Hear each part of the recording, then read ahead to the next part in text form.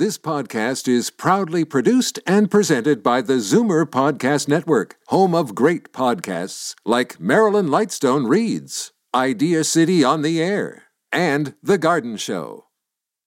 You're listening to an exclusive podcast of Fight Back on Zoomer Radio, heard weekdays from noon to 1. Fight Back with Libby Znaimer on Zoomer Radio. Welcome back. If you're in retail, today is the first day of the rest of your life. The province is proceeding with the first phase of reopening the economy, and as of today, all retailers with a street door can open for curbside pickup only. Is that a good start? Will it help struggling small businesses? Have you thought of maybe going out and picking something up? You'll have to call ahead or order online ahead. Do you welcome the opportunity to do that as a customer? 416-360-0740, toll free 1-866-740-4740. Right now we go to Mary Fragedakis, who is a former Toronto City Councillor and the current head of the Danforth Business Improvement Association. Linda Prangley is the owner of Love Me Do Baby and Maternity, and that is here in our Liberty Village neighborhood. And Nadine Devereux-Iacullo is on the board of the Uptown Yonge BIA and the co-owner of Capo Salerno, which is a men's clothing store and tailoring place in the Yonge and Eglinton neighborhood. Thanks for joining us, and welcome to you all. Thank you. Thank you for having us. Thank you for having us. Thanks for having us. Okay, let's start with Mary. So is this a good thing? Well, it's a good first step. I mean, we're not at stage one yet, but I mean, what today is really the formalization of what's actually been going on with small businesses anyways, because many of them had, as this thing has been dragging on, if you will, people had converted to online business, and some of them had started offering curbside pickup because they didn't want to send it out for delivery, or it's quite expensive. The Canada Post and the courier companies were bogged down and lots of delays, and also many of them felt that with cannabis being allowed to be sold online and then not being an essential service and then back as being sold online and also then having curbside pickup, many people felt that they were being disadvantaged in the small business world. So I think today is really the formalization of what's been going on for people in small business who are trying to survive. Yeah. Linda Prangley, does it work for you? We've actually been doing curbside ever since the shutdown first started. Our business, we offer breast pumps and other baby essentials. So that's what we've been doing. For the first while, we were actually encouraging people to take us up on our same-day delivery program. It's definitely a lot more work, and it was definitely a lot more expensive. But at the time, with so much uncertainty, a lot of people were very hesitant to even come out. And we also weren't necessarily comfortable with, we're just trying to minimize contact as much as possible. So, but yeah, we've basically been offering curbside from the beginning. Well, it's interesting to me because I saw a retailer in my neighborhood offering curbside, when I was in line for the grocery store or something. And it turned out that they were doing so, it was against the bylaws. So I don't know. That was interesting to me that until today, for a lot of retailers, they may have been doing it, but it wasn't actually legal. Yeah, exactly. So it was on the ministry website, there was a list of, type of retailers that can still be open. And fortunately, ours was one of them, just because we do provide medical devices and essentials. So that's why we were able to do it from the beginning.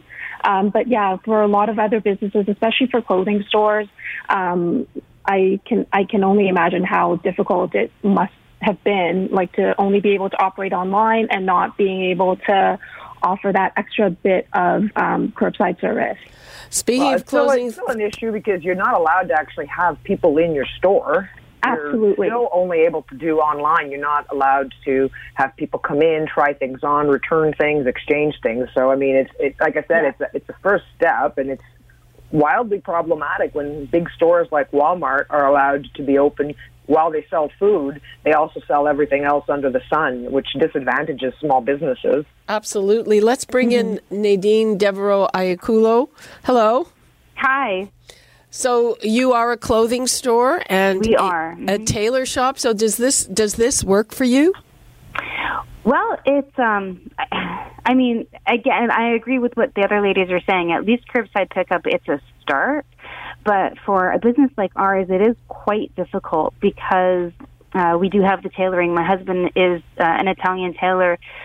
So when we have our existing clients that, you know, they see pieces online or on our Instagram that they like, he can do tailoring because he knows what some of their alteration measurements would be. And then we can, you know, send it out as a delivery. But existing clients, that's where it gets new clients, that's where it gets a little bit difficult because if they do need alterations, I mean, it becomes a little bit more problematic, you know.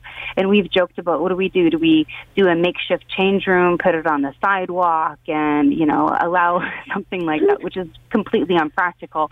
You know, however, in the like skew of the actual virus itself, it's been said that apparently it only stays on clothing for a maximum of 15 minutes. And if you steam it, you know, things are actually okay. It's not like a hard surface like plastic or countertops, right? So it's not, I guess, as bad as some situations. Well, it's definitely going to be a difficult situation going forward for us. So we're not really sure how we're going to move forward with the whole curbside pickup. It's just going to be, you know, whatever people have ordered online or something like that, then we can deliver it that way. But, you know, we were doing deliveries prior as well. I mean, well, Nadine, I'm actually really curious when the medical officer of health actually does announce what the guidelines are going to be for how retailers in clothing and or shoes handle people trying things on, and how long, what are their recommendations going to be for how long that has to be isolated before somebody else can try it on. That's really like. It's very interesting, and it's also the people in the store. I'm just thinking that for, say, a small neighborhood clothing store, their business is service. I mean, if you have somebody you trust, they will know what might look good on you, and you want to come and try it on. And maybe I know that in my neighborhood, you know, when I go to get my manicure, then the little clothing shop is next door. So I go there, but I don't know what their online presence is. It's just a very different thing than, say, buying from a big department store that has a very well-developed online business. You know, Nadine, it's not easy. No, it's not easy. And I mean, you know, we've had precautions put in place since March. We have sanitizers, masks, and gloves for ourselves and even for our customers. You know, moving forward, we're hoping that it is difficult. You know, we're hoping that, you know, if the regulations do ease up a bit and we're able to have customers in our store, you know, we're ready. We've already discussed it, you know, having the limited amount of people coming in, maintaining that way, doing all the sanitizing procedures, not accepting cash. You know, there's so many things that we've already thought about, and it's already going to be put into place when the time comes. But, you know, it is hard because when you've got a small boutique like us, we're a go-to shop, you know. We have, let's say, maximum 10 people come into our store a day. It's very different compared to something like the Bay, let's say, for example, where they have hundreds coming in maybe within a 3-hour period, you know, under these new regulations. In some ways, I think, you know, it'd be nice if they would at least maybe look at the square footage of the boutiques or of the stores themselves when it comes to retailing, and, you know, try to see, okay, well, if it's a smaller location that can handle, you know, the numbers on a much better level than the larger ones, you know, should we all be put into the same the same mix in that sense? I mean, I don't know. I mean, the other part of it is that we know it's going to be a very long time until public events resume.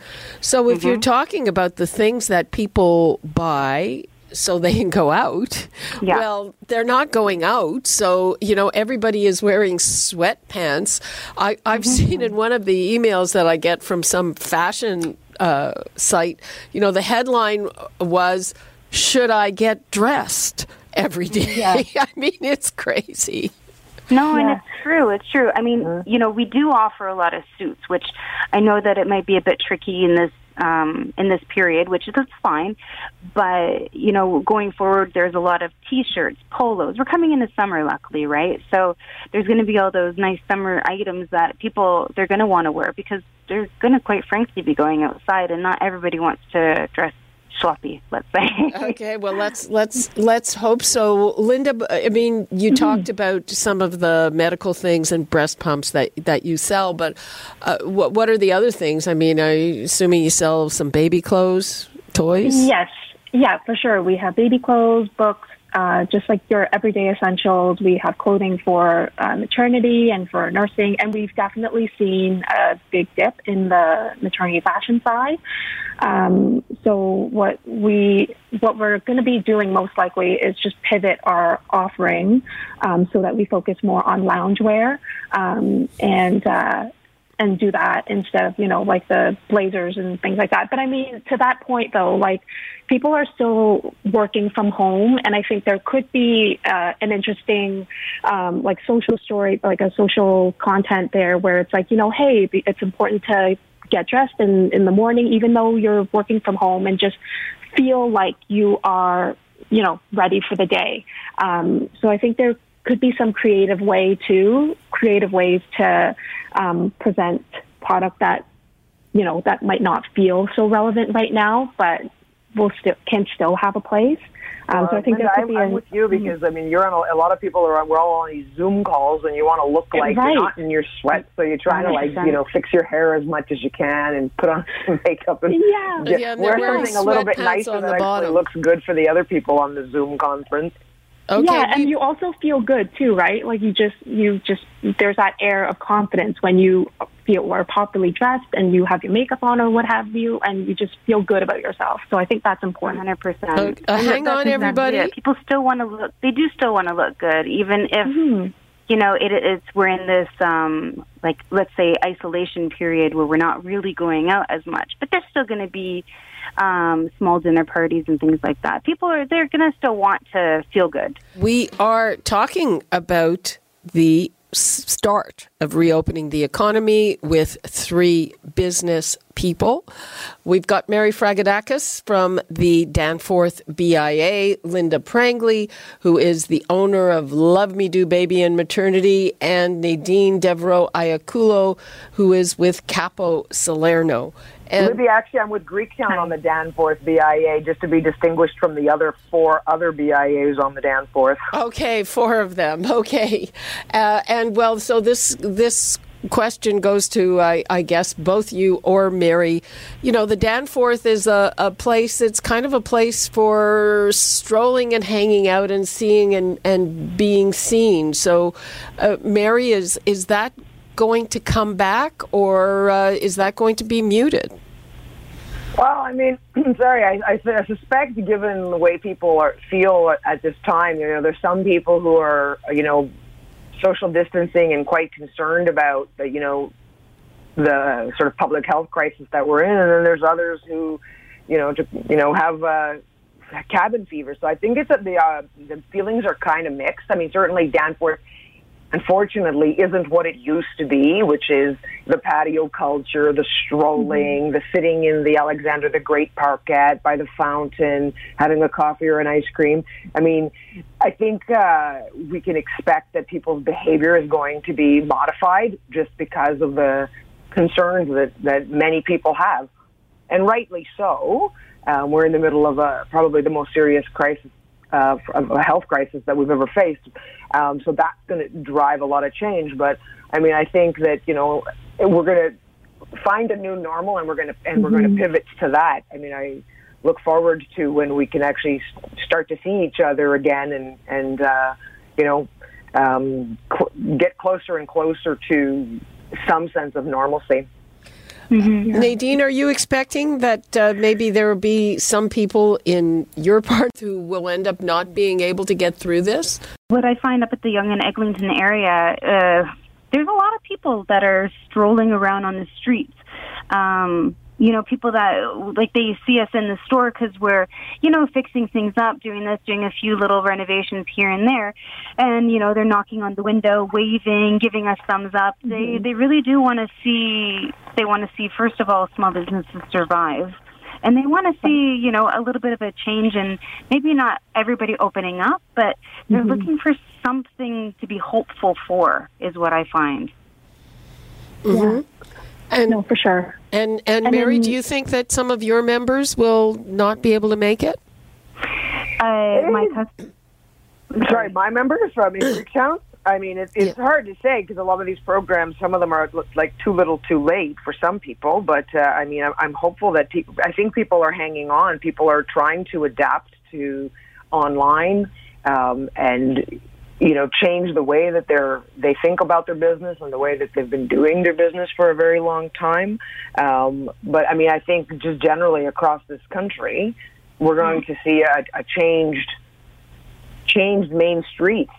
It's just the nature of what's happened because we're in this now for 8 weeks and we don't know when. I understand that the provincial government is likely going to be announcing an extension of the emergency order to the end of the month. Mm-hmm. So, and there's a few businesses in our area that they're not surviving. On small one at a time. Who is that? Is that Linda speaking? No. No, that was Nadine. No, it's just there's a few small businesses in our area that they haven't survived. Yeah, I mean, it's hard to understand how how to survive when you can't open your doors. It's as simple as that. It's true. It's a day by day. What do you see? Sorry, go ahead. Sorry, and even for some of the businesses that are allowed to open in other provinces, what I've been hearing is that they're still very hesitant to just open their doors up to the public, just because for a small business there are a lot of protocols that you need to put into place. The extra sanitation, say in our store we have a customer washroom. What do we do? Do we let people use it? And if they do, then what do we do after that? You're also staffing a store again, where when at a time you don't necessarily know if foot traffic is going to be the same. Mm-hmm. So there's a lot to consider, and I feel like, quite honestly, I feel like curbside is going to be probably the way that it's going to be for a little while. Even if the province was to say next week, oh, hey, go ahead and be open to the public, I, for one, would be a bit hesitant to just embrace that right away. I want to pick up on this business about calling employees back. I know people are nervous about how that's being done. Some people are actually worried. What if their employees don't want to come back or are anxious? Mary? Mm-hmm. Yeah. I would think that there's a lot of anxiety out there about, if you know that you are observing all the sort of the physical distancing protocols that are out there, but then you see other people in parks and you wonder if they're not really observing protocols, that when people go back to work, who's been keeping their distance, who's been washing their hands regularly, who's been sanitizing. Do you know what I mean? So there's I think there's a lot of fear out there. And Nadine, have you thought of how you might change your shop? Are you going to have arrows on the aisles, plexiglass, anything like that? We have in the store 2 sanitizing stations that are hands-free. So they're an electric sanitizer that'll pop out for anybody to use. We've got gloves. We have face masks for ourselves and for customers. For us, we would really be wanting to keep it limited. If the case be, that we can, let's say, open up doors, it would really only be 1 or 2 people to come in at a time. And as far as employees go, it's quite difficult. It's my husband and I that have the business. We do have a few employees that we've had to lay off. Will they be coming back? Probably not anytime soon, though, to be quite honest. It's too risky overall. And I know that some people are eager to get into the stores and shopping, but there are a handful of people that are a little bit hesitant about it as well. Nadine, I'm not sure how big it's Mary here. I'm not sure how big your store is too, but once the stage 1 starts, I'm thinking that they're going to still have to maintain separation distances from 100%. The staff to each other. and if people's stores aren't that big, it's like, how many staff can you have in there and still have customers in the store and set up some of the plexiglass that they're saying that needs to be set up so that, staff is separated from the customers and people are keeping their distance. I mean, some of the stuff operationally is going to be very challenging. I know our chair and our board of management, really hopes, that business gets going again, but obviously they really hope that it gets going and it's carried out in a manner that's really consistent with continuing public health guidelines. Mm-hmm. Yeah, it's tricky. I'm sure it will be. And Linda, what about you? Do you have employees, or are you going to be calling them back? So right now we have a store manager who comes in every other day, so we alternate so that we're minimizing contact with each other, and we obviously sanitize and everything after every day that we're in. And then I have another staff who's just basically working from home, all the admin stuff we've been sending her way. So fortunately, we've been able to maintain most of our staffing. And so, so we're lucky that we can do that. We also, with customers and things like that, we do a lot of Zoom calls with them. So the store presence is still here, just in a very different way. But yeah, it will be very different. Say, typically on Saturdays and Sundays, we would have a few staff at the store at a time. But I don't see that really happening anytime soon again. Okay, we only have a few seconds left. Nadine, 20 seconds. What would you like to leave us with? Oh, geez. Well, thank you for having me on the show. I hope everybody is able to survive this. Just, stay safe and do your part, and we can get through this. I feel really positive about it. And hopefully we can all meet together and enjoy some celebration after, right? I'm trying to stay positive. I really think it's the best method given this situation. Okay, and Mary, 20 seconds, please. Oh, yeah, no, I'm looking forward to seeing everybody on the Danforth again. I mean, I'm really excited to see people again and get back to some kind of sense of normalcy and with the businesses and the store owners and the clientele that we've enjoyed in the past. I'm looking forward to just sitting by the fountain and sort of taking it all in at some point. Okay.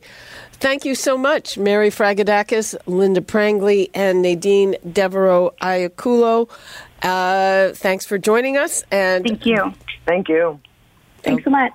You're welcome. Yeah. Good luck, ladies. Thanks. Thank you so much. Thank you. Take care, guys. And that's all. Too. Okay. Bye. Bye. And that's all the time we have for today. You're listening to an exclusive podcast of Fight Back on Zoomer Radio. Heard weekdays from noon to 1. You're listening to an exclusive podcast of Fight Back on Zoomer Radio. Heard weekdays from noon to 1. You're listening to an exclusive podcast of Fight Back on Zoomer Radio. Heard weekdays from noon to 1. This podcast is proudly produced and presented by the Zoomer Podcast Network, home of great podcasts like Marilyn Lightstone Reads, Idea City on the Air, and The Garden Show.